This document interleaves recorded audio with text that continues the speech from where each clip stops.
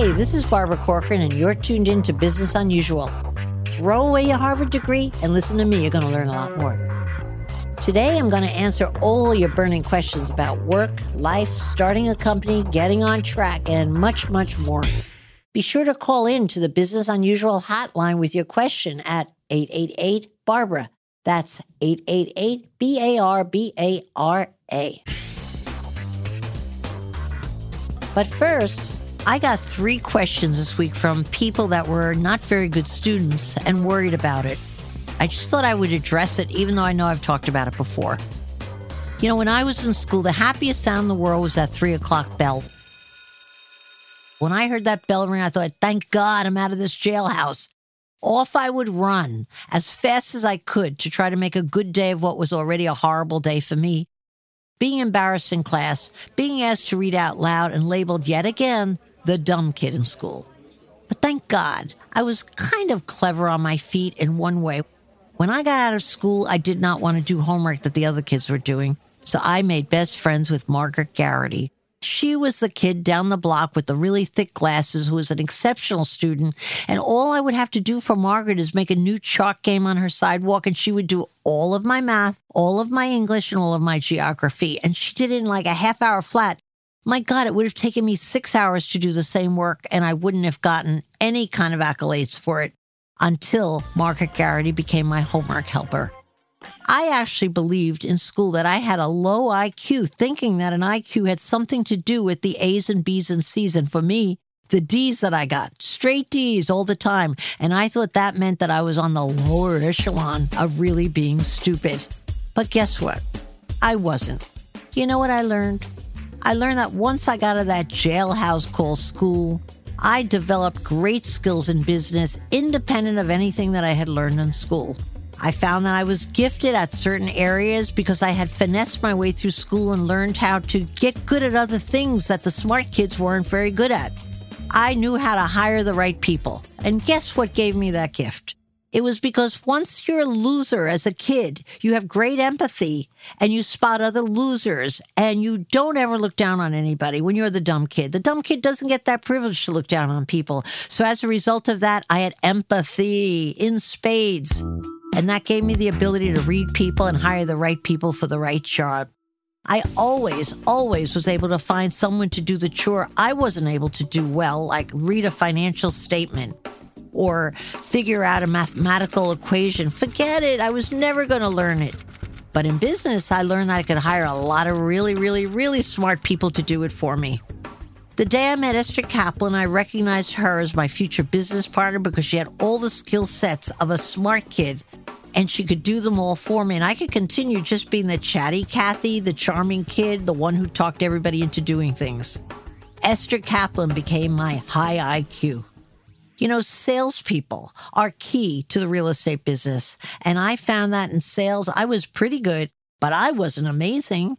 And yet I knew how to identify salespeople who were a lot better than me. And it was on the back of 1,000 great salespeople that I built the company, the Corcoran Group. Today, when I sit on Shark Tank, I very often have to do mathematical equations in my head like the other sharks. Trust me, I can't do it. I will actually work them out on my yellow legal pad that I sit there with. Trust me, I can't do it. But it was only 2 years into Shark Tank that I realized that Mark Cuban was really good at math, and all I ever do is ask him to do my math for me, and he does it, hands the answer back to me, and he doesn't know it, but he's my new Margaret Garrity. So you could always find people to do the stuff you can't do. And by doing that my whole life, I have been able to build a big, successful business and also helped dozens and dozens of entrepreneurs build their business because I know how to identify talent and build on it. Math has very little to do with almost everything in life, as long as you could count change. And I can tell you, people think it has a lot to do with Shark Tank. It has very little to do with Shark Tank. It's all about judging the right people. So what's most important on compensating for the skills you don't have? Well, here's my secret formula. I only focus on the skills I have. There aren't many. I know how to size up people. I know how to motivate people. I know how to build an organizational structure. Those are my gifts. So I choose to build around my assets. I ignore everything else. I just build on what I do well, and then I find somebody else to do all the stuff I don't do well. So that's my formula.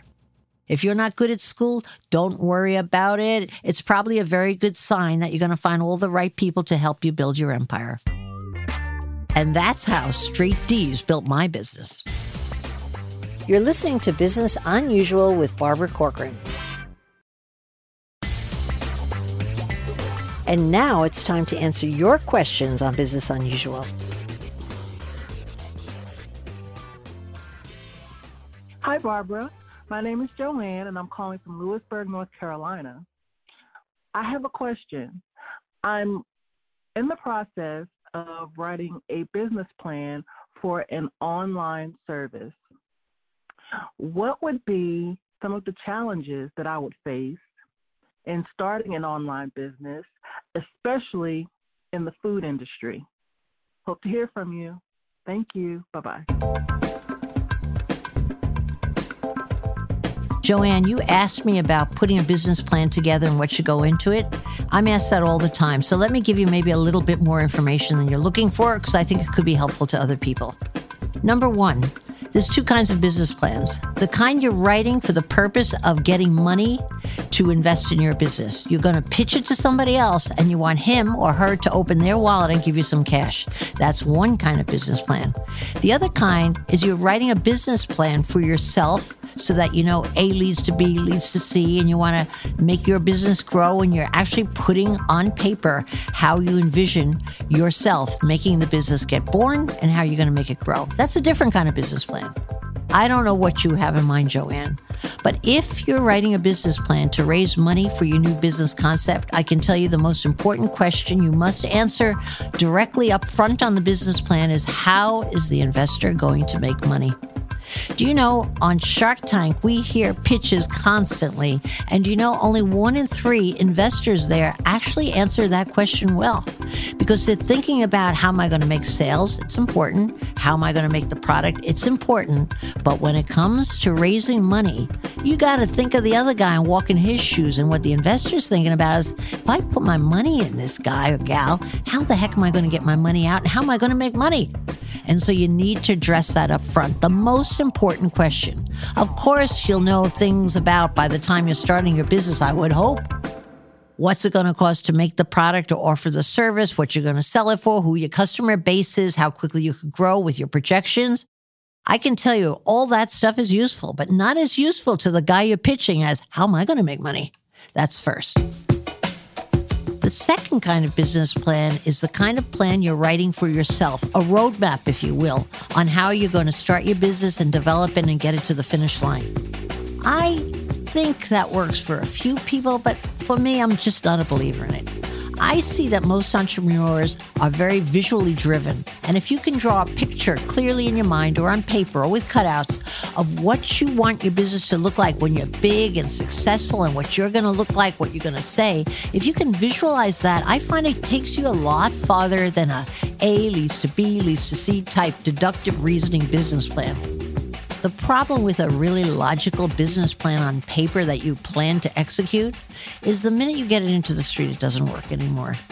Because business building is nothing more than having a concept, going out and testing it.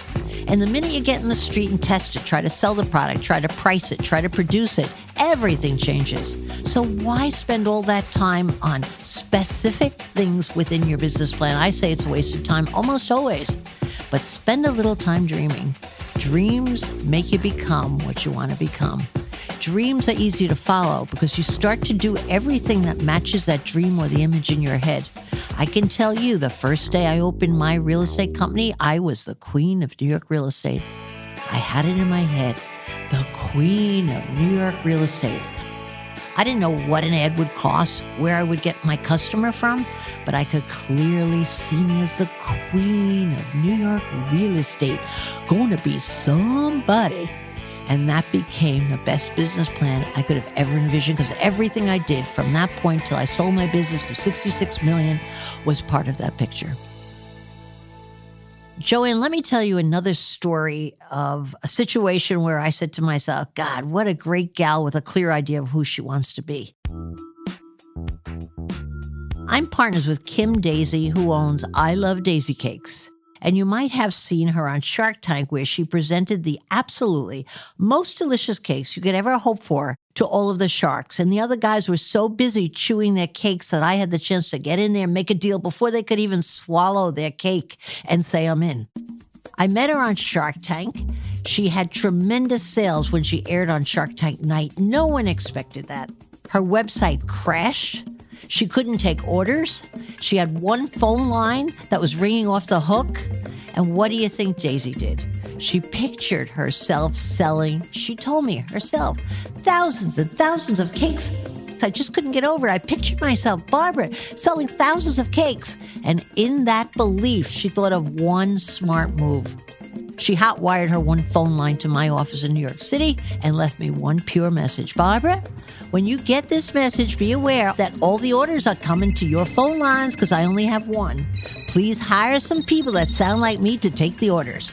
And what do you think Daisy Cakes did? She sold 35,000 cakes because she was smart enough to not give up on her image. And later on, she said, you know what? I just saw myself as Daisy Cakes, selling like hotcakes, and I couldn't shake that image, and that's what gave me the idea. Dreams are big time, much more powerful than business plans. Hi, my name is Coffee, and I'm calling from Falls Church, Virginia. My question is, how much time should I be in business before I determine if it's successful? Or should I simply look at sales and make a determination no matter how much time I've been in the business? I would think it would be at least a year before you determine if you're on track. But I look at companies like Uber and Lyft who have shown no profitability, and they're doing an IPO and they're worth billions of dollars. So I just wonder if looking at profit would be what should be determined, or length of time in business, or maybe a combination of both. Thank you. Okay, Coffee, I hear where you're going with this, and it's a very intelligent question. The kind of question where you want to make an assessment or be given a guidepost as to how to know when you're successful or not successful. But I can tell you business is not that way. It's not an analytical exercise where you measure against some other norm. And the idea of even comparing yourself to Uber and Lyft is totally the wrong way to go, because they don't even have to be profitable because they have millionaires and billionaires behind them. It's a different game. And that's the stratosphere that so few businesses can compete with. Get that out of your mind. Let's get down to brass tacks about your own business. You're wondering if you've been in business long enough to tell if it's successful or not. There is no timeline. There are only two questions you can ask that will tell you whether your business is being successful enough to continue. The first is it making money? Is your business making money? If it's making money, of course it's becoming a success. The next is it growing? And they don't often come together. If you're making money, very often you're not growing. If you're growing, you're not making money. If you've been in business a while and you're still not making a profit, but your business is growing, that's good, because it means you're putting your profits into the business rather than into your pockets. But if you're not seeing any profit or growth, well, frankly, you're not in business. What are you hanging around for? Or at least you won't be in business for long, and you need to regroup or simply close your doors. When I was building the Corcoran Group, I remember having a visceral reaction, a feeling in my gut that, my God, I could feel it. We're grabbing on. I could feel us starting to become successful. If I had to quantify that by profit, I couldn't have done it. But if I had to look at it as far as how fast was I growing against my competition, I could clearly see that I was outpacing them. And so I knew I was going to be successful. I knew it. I could feel it in my bones. But it took me a really long time to be successful. I had 150 people working for me before I even made a dime for myself. That's nuts. I was working my business almost 7 years before I was making money. By anyone else's standard, if they were quantifying it, they'd say, you're a loser. Close your doors. But I had 150 people, and I had surpassed people who had 30, 40, 50 people, and I knew I was going to win the game. I would say that you just have to keep to those 2 questions. It would be a dream business if you could make money and grow like gangbusters, but they usually don't happen at the very same time. One more thing you could use as your guide, and it's not left brain, and it's not about math and adding up or anything like that, and that is simply, are you excited about your business? If you're still excited about your business and you're waking up and thinking about what you're going to do the night before, you have a hard time going to sleep because you're thinking about where you want to go, that's a really good sign, because every great entrepreneur I've ever rubbed shoulders with is excited every single day. And if you're not excited about your business, let me tell you something, you're not an entrepreneur, you're not going to succeed. So use that as another way to gauge your success. And that's all the questions we have time for today. If you have a question, leave me a voicemail on the Business Unusual hotline, 888-BARBARA. That's 888-BARBARA. You can also tweet it to me at Barbara Corcoran, and I may just answer it on a future episode. You've been listening to Business Unusual with me, Barbara Corcoran. Come back next week to hear more steps and missteps I took on the path to success. Business Unusual is part of the iHeartRadio podcast network. Search and follow Business Unusual on iHeartRadio or subscribe wherever you listen to podcasts.